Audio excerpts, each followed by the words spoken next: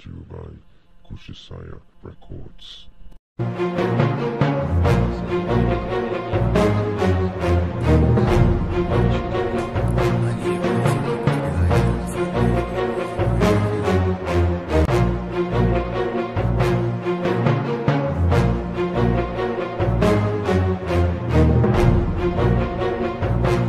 Then it's all right there because I said I think I'd speak about enough. Right, even though I had some other good topics I wanted to speak about, but I feel I probably might speak about them later. I don't know.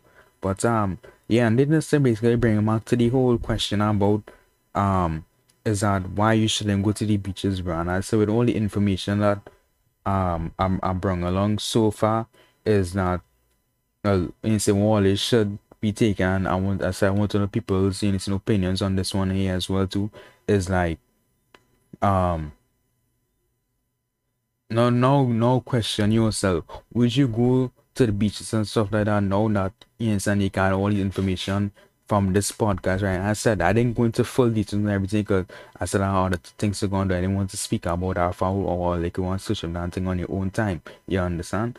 So you understand that is I'm trying to make it seem like you gotta be paranoid or something like no, you understand? But just to question yourself, question your theories on how you're gonna do things from now on your life, you know.